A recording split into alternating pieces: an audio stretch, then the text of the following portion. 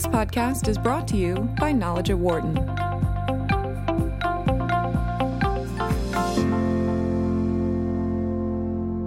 Last week's UN climate report showed that governments need to make more drastic moves within the next 12 years to combat climate change, or the planet faces some dire consequences. This has major implications for food, not only whether we will have enough to feed the planet if changing weather kills off crops, for example, but also whether we as individuals need to change what exactly we are eating. In particular, meat consumption, because of the methane gases that animals produce, as well as the way these animals are farmed. But how do you get people to change the way they live and eat in a way that makes a real impact? With more on this shift, we're joined here in studio by our friend Karen Glanz, who's professor of epidemiology and nursing at the University of Pennsylvania, as well as a visiting professor at the University of Hawaii Cancer Center.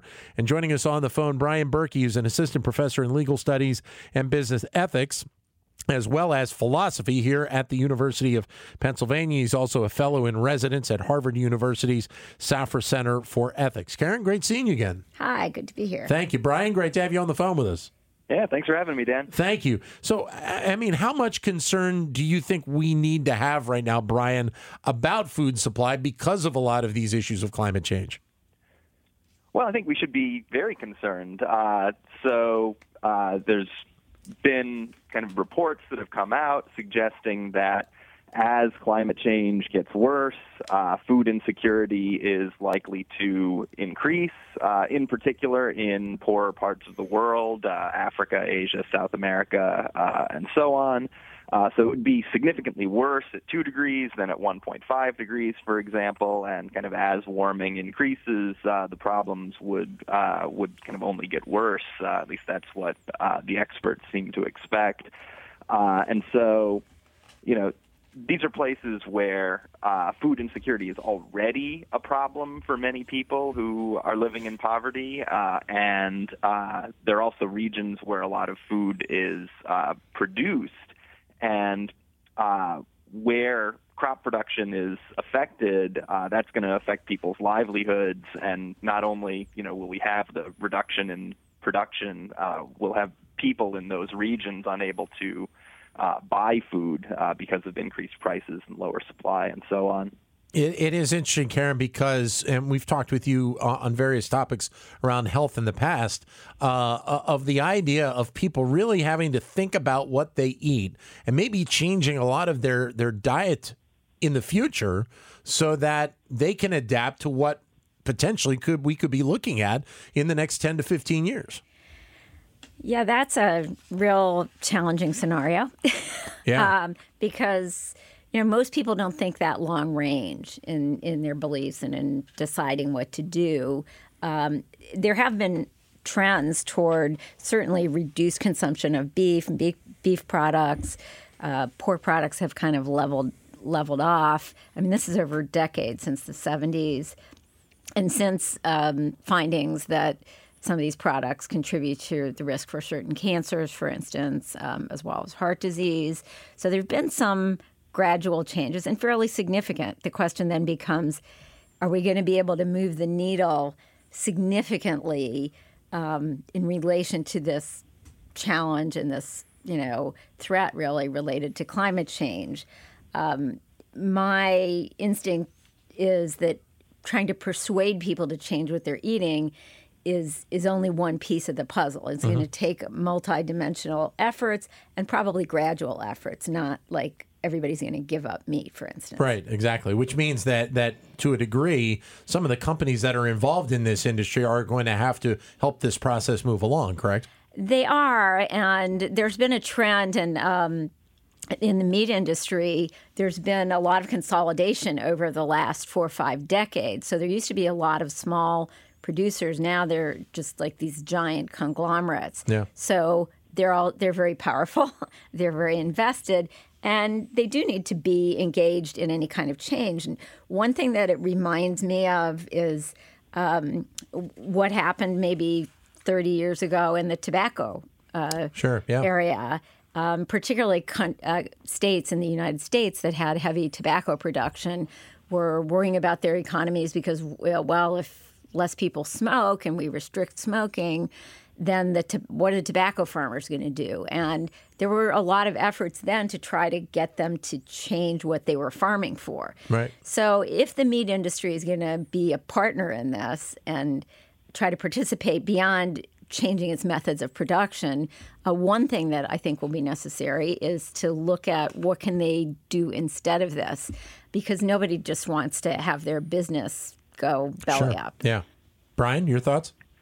Yeah, so I think all of that is helpful and right. I think the meat industry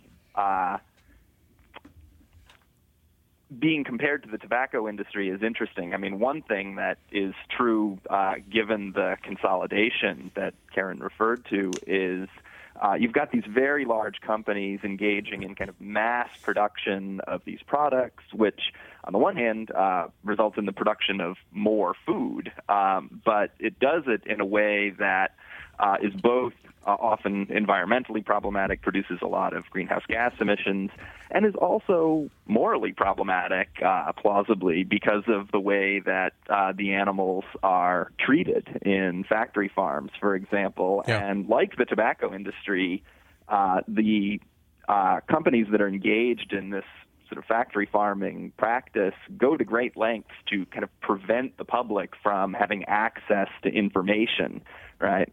So they don't want anybody taping, right, in the facilities. They don't want the public to be aware of, the facts about how the animals are treated and what goes on in the production of meat products. And so I think if there were ways to kind of make the public more aware of what goes on, that actually could have a pretty big impact on people's meat consumption, right? People who've kind of, seen what goes on in some of these facilities seem Right. to think that, if the public at large became aware of the conditions that exist in some of these places, a lot of people would make the decision to avoid purchasing these products, and that would be good, I think, for a pretty wide variety of reasons, environmental, animal welfare, and otherwise. Karen? Yeah, no, I think that's a good point. I think that it kind of merges with another issue and another trend that raises a question of how far we'll get, because a lot of people that are looking for fair food, as Brian's talking about, and an ethical treatment of animals, and also people that for health reasons or ethical or moral reasons, have moved toward more of a plant-based diet, vegetarian, vegan, et cetera. A lot of that is already going on. And so it's almost like that's the low-hanging fruit. Those are the people that are going to move that way. Maybe there is another segment of the public that, with exposing this, production and these issues, might buy into it. The question is, what happens to all the rest of the people for whom that is not a priority? Right. And I think for that, system change will be important. I'm not optimistic about the U.S. government creating policies that will, reduce the consumption or even change the way that beef is produced. And I don't even necessarily mean the current administration, because the beef industry has long been a political force in dietary guidelines and trying to keep this issue away from discouraging consumers from eating beef products. But there are other things that could happen. That could be the kind of the gradual change. When you talk about, how the beef gets to market, it gets to restaurants where a lot of beef is consumed, for example, we can look at making portion sizes smaller. That actually can make quite a dent and in the same swoop help our health.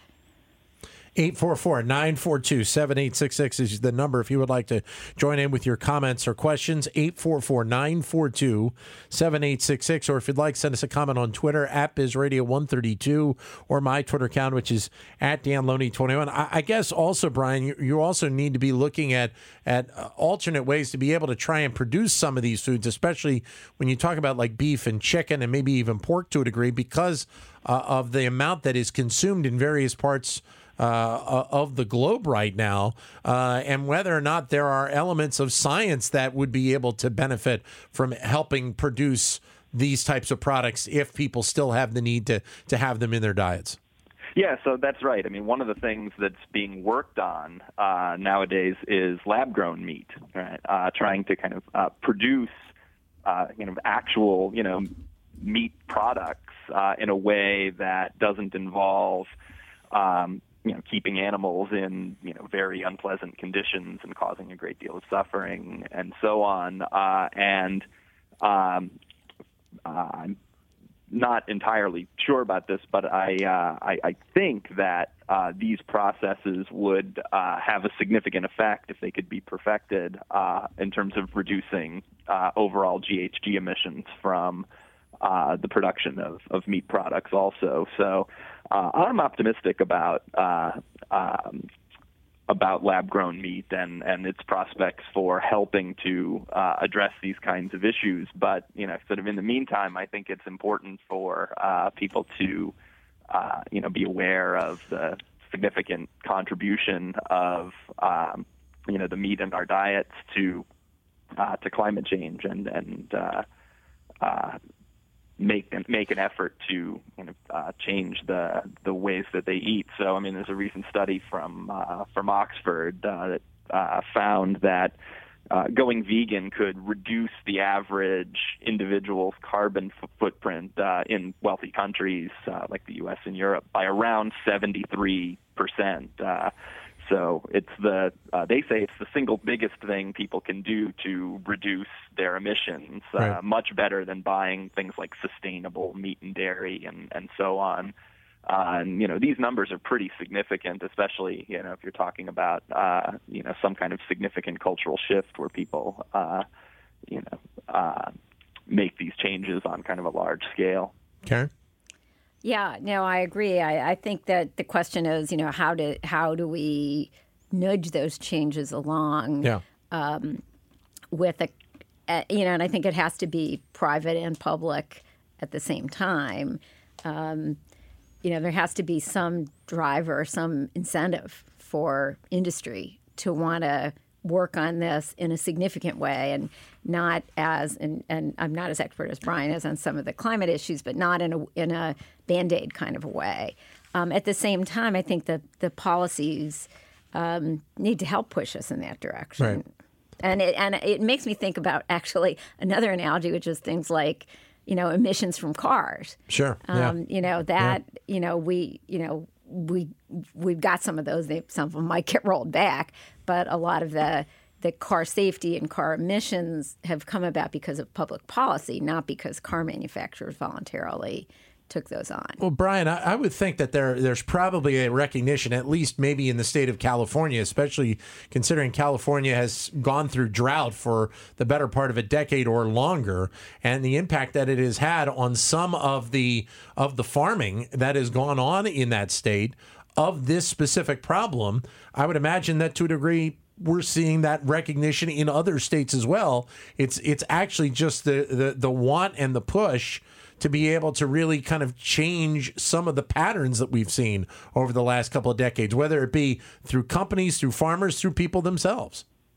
Yeah, I think that's right. And, as Karen mentioned earlier, the meat industry is politically influential in the U.S. especially, and, maybe less so in California than in some other states. But the changes that we need are going to have to kind of come at all levels. And, like Karen, I'm not terribly optimistic about the U.S. federal government, or at least many of the state governments, kind of taking really significant steps to address these issues, although that's needed. But, the impetus may have to come, at least initially, from individuals and kind of groups within civil society. We may need, a kind of cultural shift to happen, at least to some extent, before we get the kinds of policy changes that we will ultimately need to address these issues. One thing to note is that the fact that we eat so much meat in the U.S. and in other parts of the world also ends up requiring that we use a great deal more land for farming overall than we would actually need to kind of feed everyone on the planet. So there's a recent study that estimates that if everyone in the world went vegan, we could reduce global farmland use by 75%. And one thing that would mean is that we wouldn't need to keep trying to farm in areas that are going to be seriously negatively affected by drought and increased flooding and so on.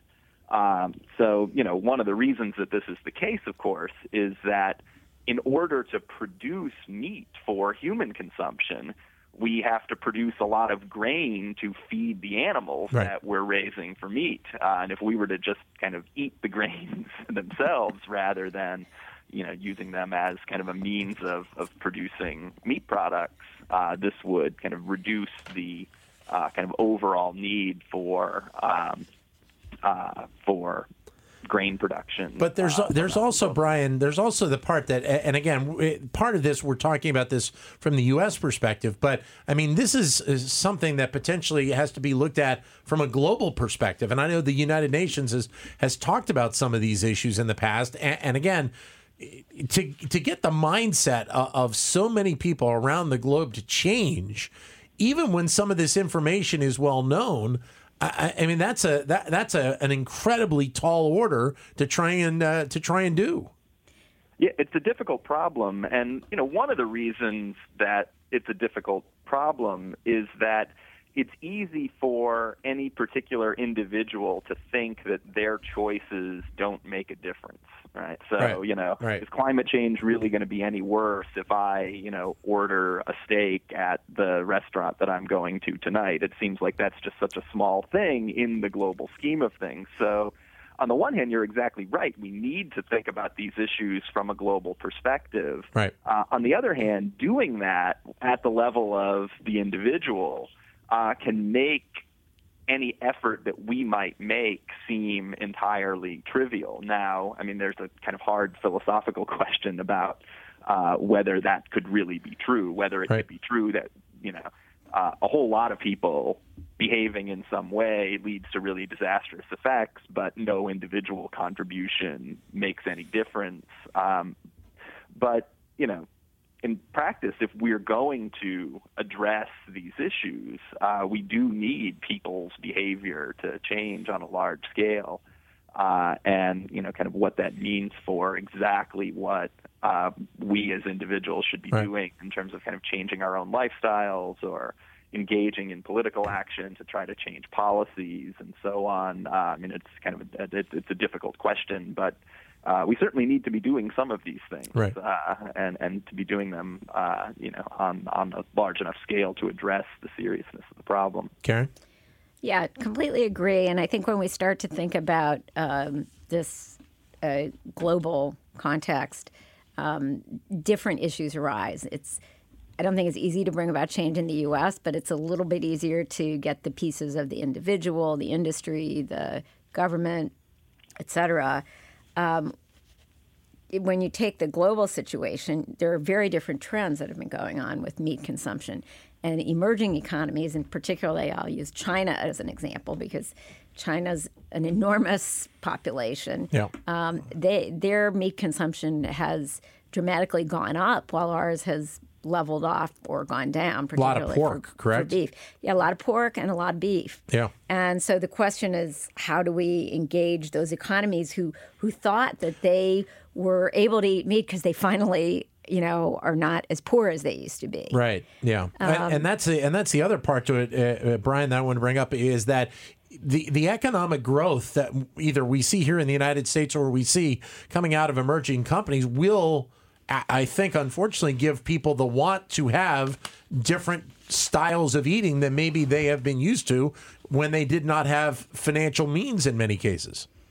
Yeah, no, I think that's definitely right. As Karen points out, that we're seeing this happening to a pretty significant degree in China and some other emerging economies that have experienced significant economic growth in recent years. On the other hand, in the U.S., when we think about, kind of veganism as a trend in people's diets, it tends to be kind of associated with wealthier communities within the U.S. And so what we don't see, I think, is this kind of universal tendency for greater wealth to equal or to generate kind of greater meat consumption. And so that gives us maybe some reason to be hopeful that,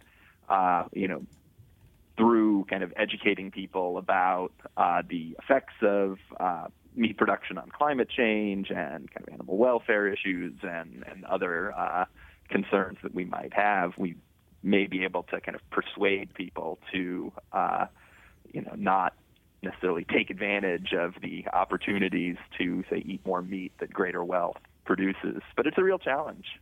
Karen?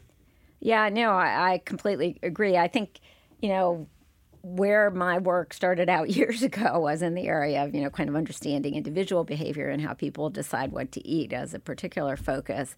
And we've piled on different reasons that you should take into account when you're thinking about what to eat. Yeah. And I think if we're going to succeed with this, part of it's going to have to be generational. Okay. We've seen that in some areas related to the environment. I think of recycling as an example. Sure. That was kind of a fringy thing to do 4 decades ago. Now it's completely mainstream. Well, and in part, millennials, many of them living in cities and not having cars, right, has changed that dynamic on emissions as well a little bit. Exactly. So if we can, move this into a generational issue, which is really what ultimately we're looking at, like in 2050. Like, if I'm alive, I'll be in a nursing home. Right. Some of you, Brian, you're a bit younger, but, so it is hard to, project to that. And the trick, though, with that is that in order to have that generation, past Gen Z, to have that mindset, you need to have millennials, to be able to kind of lead the path there. Right. And there needs to be more of that. Yeah. So we need to start to get that embedded in the conversation and not as something that people need to make a specific complicated calculus out of that makes an intellectual exercise about thinking about what to eat. Great having you both with us. Brian, thank you for your time, sir. Yeah, thank you, Dan. Thank you. Karen, great seeing you again, as always. Thanks, Dan. Thank you very much. Karen Glanz from here at the University of Pennsylvania, as well as Brian Berkey joining us on the show. For more insight from Knowledge at Wharton, please visit knowledge.wharton.upenn.edu.